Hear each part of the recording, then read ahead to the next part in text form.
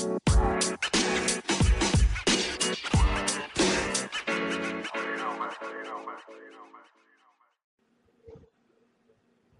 right, 5, 4, 3, 2, 1.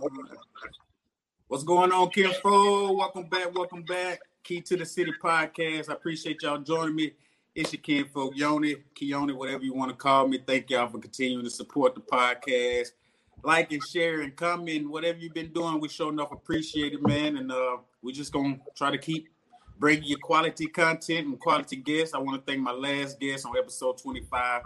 We had Miss Meredith Ward on here with us. She's a career strategist out of Dallas, Texas. She dropped a lot of gems on us. So we want to salute that queen. Y'all go out there and support In Charge Career Consultant. Might get you a job or something. But nevertheless, you know, we're in some unprecedented times right now. I've been trying to bring y'all a few more political guests and community activists, things of that nature, because we need to hear their voices right now. We've had Congressman Mike Espy in the past. We've had Hinds County Election Commissioner Tony Johnson, as well as Hinds County Circuit Clerk Zach Wallace come through and drop some gems on them. And today is going to be no different. We're still battling police brutality. We're going through unemployment. We got the pandemic going on in the midst of an upcoming election. So it's a lot going on. We got a lot to unravel. And today we'll be speaking with Miss Allytra Perryman. That's right. She is the State Conference Planning Chair for the Mississippi NAACP and a graduate of USM. We'll be discussing a series of events that begin today at 6:30 p.m., scheduled to broadcast on the Facebook pages of One Voice and Mississippi NAACP. The broadcast will feature Black men, Black women, and Black youth speaking on the state of current affairs and the issues affecting our community. So we'll be asking Ms. Perryman about those events and find out a little bit more about her. So without further ado, ladies and gentlemen, boys and girls, welcome to the city, Ms. Allytra Perryman. How you doing, Queen? I'm doing good. How you doing? Thank you so much for having me. No problem at all. Thank you for joining us. And I'm blessed and highly favored. I can't complain. How your day been? It's been a rough day, but it's a good day. Okay. And we're going to pause 1 second. I think we got Mr. Taylor joining us. Yes. Okay. Let's see here. Hey, how you doing? How you doing, Mr. Taylor? Pretty good. Good to be here. Yes, sir. I got to rewind it back because I need to give you your proper introduction as well. But I want to thank you for joining us, taking time out your busy schedule. Now, Mr. Charles Taylor is the PAC co-chair for the Mississippi NAACP Civic Engagement Consultant for One Voice and a graduate of Morehouse College. He's a Morehouse man. So we're going to have him joining Miss Perryman today. And Mr. Taylor, I just introduced Miss Perryman and welcome her to the show. How's your day going today, sir? Pretty good. You know, busy election season, but right. Exciting as always. Right. Well, we appreciate you taking time out of your day and joining the Key to the City podcast so we can educate some of our audience about the things that One Voice and Mississippi NAACP has going on. But first, I just want to get a little background from each of you. This question is for both of you. What inspired you to pursue this type of career, a career of service, a career of educating the public about our rights and things like that? So, I'm a Mississippi native. I grew up here on the Gulf Coast in Biloxi, and I grew up with grandparents who were actively involved in the civil rights struggle. So I saw firsthand what type of advocacy was needed to make our community equitable and just. Mm-hmm. And you, Mr. Taylor? Yeah, and you know, like Allytra, grew up here in Mississippi, grew up in Jackson. Families from the Delta, got deep Mississippi roots. You know, I guess I do what I do because it's important. I want to see our people prosper. I want to see us flourish. You know, I have a young daughter. I want her to know that she can achieve and accomplish anything that she wants to. As she's growing as a beautiful young Black woman, and I want all Black women in Mississippi and all Black men in Mississippi, young and old, to feel that same way and to know that the sky's the limit, And so, it's just a blessing that we are able to try to serve, I guess, as folks to try to remove those hurdles as much as possible. Right. And, right. One great way to do it is engaging at the ballot box. So, it's great and it's exciting and always happy to share. Thank you. And before we actually get into the specific events that we have starting today, I'm glad you mentioned the ballot box. I want to ask the both of you personally, do you believe that voting is still an effective way to create change here in America? Oh, yes. I sometimes think we don't understand the true power of our vote. Voting can still lead to great things, and you should vote on everything, national elections, state elections. Here in Mississippi, we have elections every year, and voting on those local elections, sometimes a local election is decided by just 300 people. So voting for your district attorney, voting for your sheriff, those are the folks who have the first encounter with someone to decide how their lives could change or how to make improvements. So voting is critical, and we can't think that it's not. It's too important to forget. And I would just add, as Allytra mentioned, voting is extremely important. It is, I would say, the foundation of our democracy, the foundation of our civilized society. And so, when you look at being a Mississippian or American, every single thing, every decision that's made ties to who's in office, who has power. And so voting is really about looking at who has power. And so we need power. And so, I'm simply defining power as the ability to make a decision. That's what I try to tell some of my peers and those in my demographic that, they want to state that, well, my vote doesn't matter. It's going to be the same old thing it's always been. But I try to express to them that that's the system that we have in place in this country, and that decides important things in our community. And if it wasn't important, they wouldn't try so hard to disenfranchise you from voting and, pull out all the metrics to try to keep you from voting. So hopefully that'll ring bells, and especially during this time. And I'm glad that your organizations have the events coming up featuring Black men, women, and youth, speaking on the state of current affairs and the issues affecting our community. Before we delve specifically into those events, what do you see as some of those issues that are impacting us in a negative manner right now that we should be aware of and possibly find solutions to? Charles, do you want to start? I know this. How much time do we have? But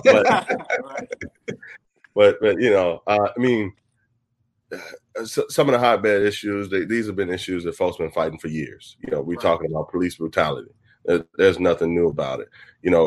Even before slavery, there were entities or I guess we'll say authority figures that were allowed to abuse their powers. And so we have great policemen in Jackson, we have great policemen in Mississippi, but there can be an element of abuse of power sometimes, and you want to always have check and balances with that. That's why going back ties to voting. One thing I'll say really quickly is thinking about Sheriff Vance, who former Chief Vance, had a press conference, I think right after Mike Brown passed away, and just wanted to say, basically, I want to let y'all know that Black Lives Matter. And this was the police chief of Jackson saying that unwarrantedly. And really, but you ask yourself, how could we get there? How could we have a chief who really understands? And it's not just because he was Black. It's because you had Black folks in Mississippi who recognized that their power at the ballot box, could lead to them picking their elected officials. Those elected officials would lead to, appointing folks for the police chief, et cetera, making sure, or even like electing being able to elect the sheriff that we want in our county. And so, that's a big issue. Education in Mississippi is grossly underfunded every single year. Honestly, when we talk about educational issues in Mississippi, a lot of it ties to funding. Not to go too deep with it, but basically the state of Mississippi says that a child needs X amount of dollars in order to be educated just at a C school level. And most of the schools in Mississippi, are not able to provide half of what they're saying that the child needs just to be at a C. And that's because the state is underfunding them. And then you ask yourself, why do we have failing schools? Well, we have failing schools because we're not investing in them. Once again, this is a ballot box issue. Our legislators decide how much funding goes into Mississippi. Years ago, we had the initiative on the ballot to fully fund education, make it a fundamental right in Mississippi. That was at the ballot box. And these decisions are being made. Think about criminal justice reform. You think about climate change. You think about COVID, especially like all the things that's happening with folks' lives and being turned upside down. And we really experience this collective trauma. And I would end with, at the end of the day, the relief for that is going to happen one way or another in November. And so just thinking about those issues, the reason why we wanted to have our series of events and have a series of conversations via virtual. And honestly, it's been a situation where because it's virtual, we've been able to have a broader audience, speak to people and connect. There is the level of ease is just a click away. But saying all that to say, these are the most important issues of our times. They're the most important issues of past time, and they're going to be the most important issues of the future. And ultimately, the pressure point in this movement for justice is always going to be the election cycle, being at the ballot box and making sure that folks exercise their right and exercise their power to vote. So I agree with everything Charles said. In recent, like the past 6-7 months, we as a community have been under tremendous mental strain. COVID affects people of color more drastically than it affects anyone else. So, we're worried about ourselves, our loved ones, the older people in our family, our children. When it comes to virtual learning, that has been a struggle for most parents, but it especially affects children of color. The access to the technology, understanding the whole virtual process has been a challenge. So we understand that people are exhausted, and we want to give them some type of way to know that we hear you, we see you, you still matter to us, and we want to talk about things that affect you every day. Yes, Lord, we need it. I'm thankful you all are stepping up. The Black Voices event, the virtual events. Tell us more about each event. When does it start? How long is it lasting? What can we expect? So Black Voices starts tonight at 6:30.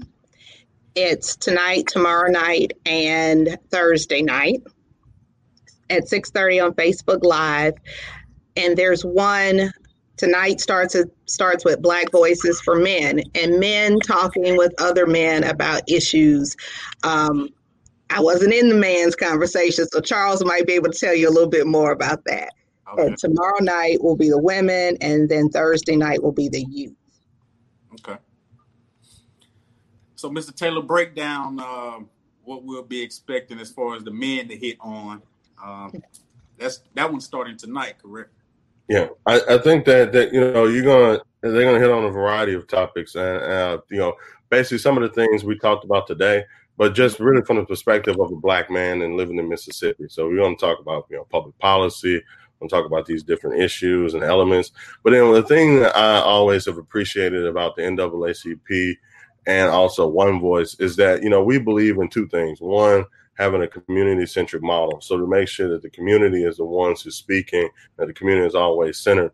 And then secondly, thinking about solutions. Because ultimately, we all know the problems. We have talked about the problems ad nauseum.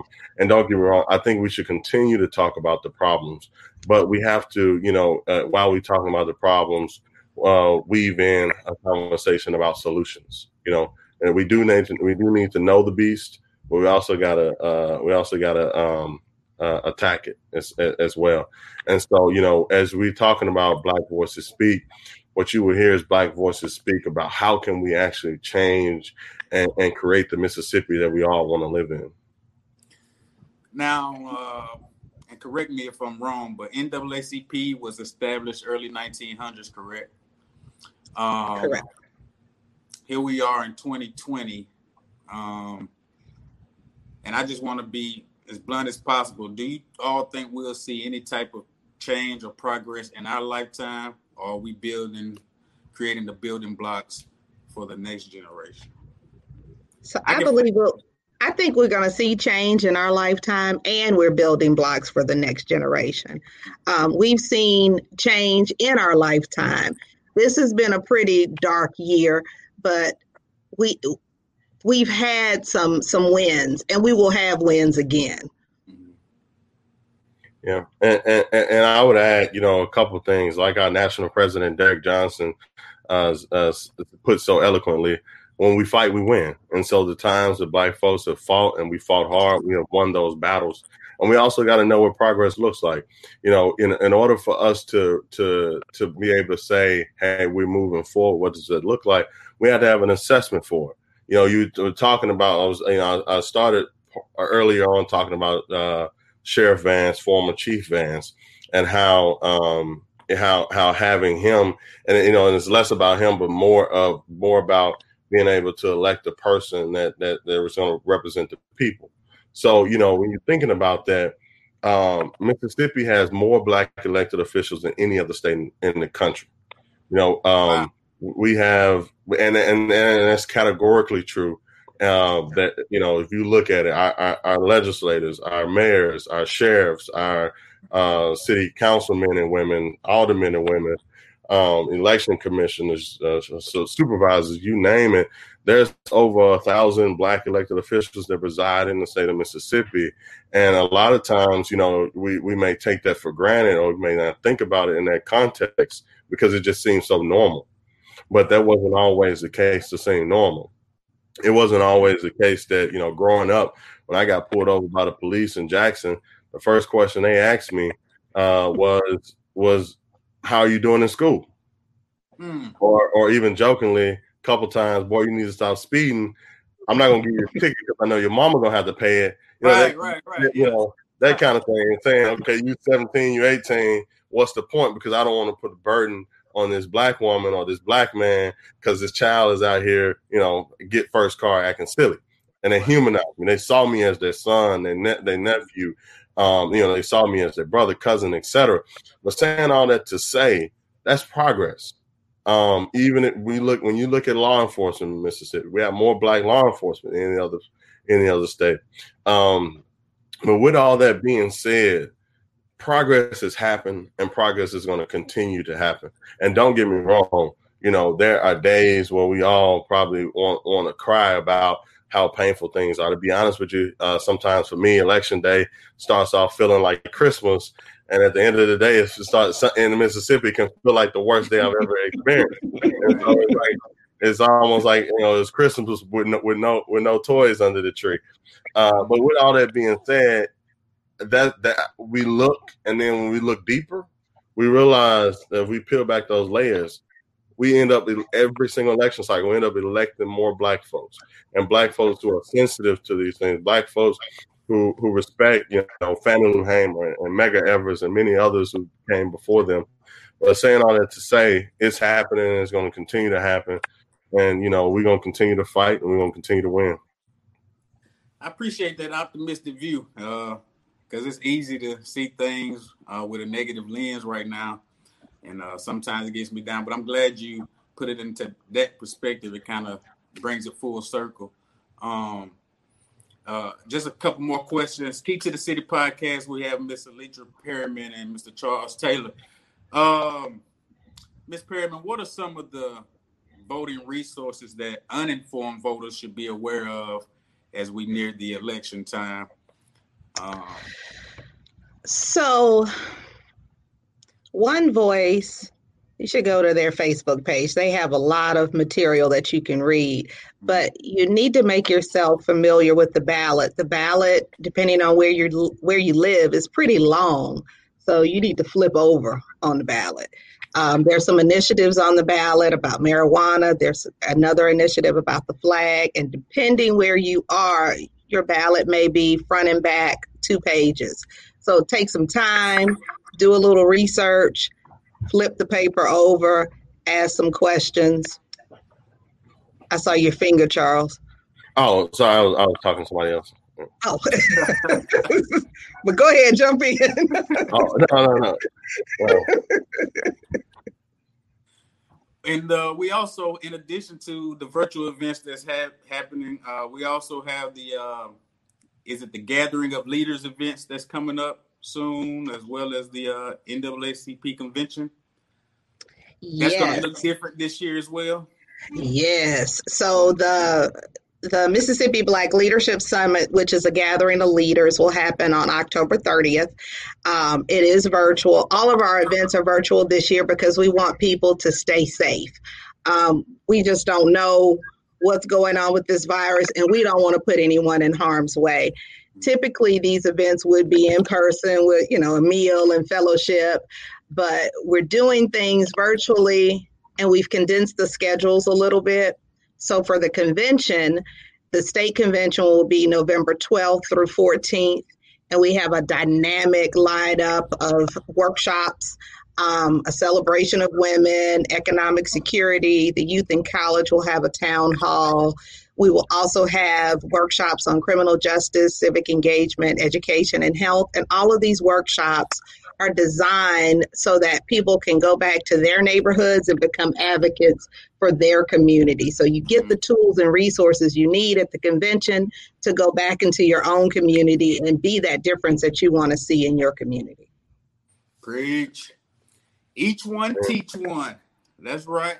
Y'all make sure y'all stay informed. Go visit the pages of Mississippi NAACP as well as One Voice. Find out what's going on, the events. Make sure you stay abreast of all information going on out there, so you can make an informative decision this November, and we can create some change in our community. I definitely appreciate you, Mr. Taylor and Ms. Perryman, for stopping through Key to the City today.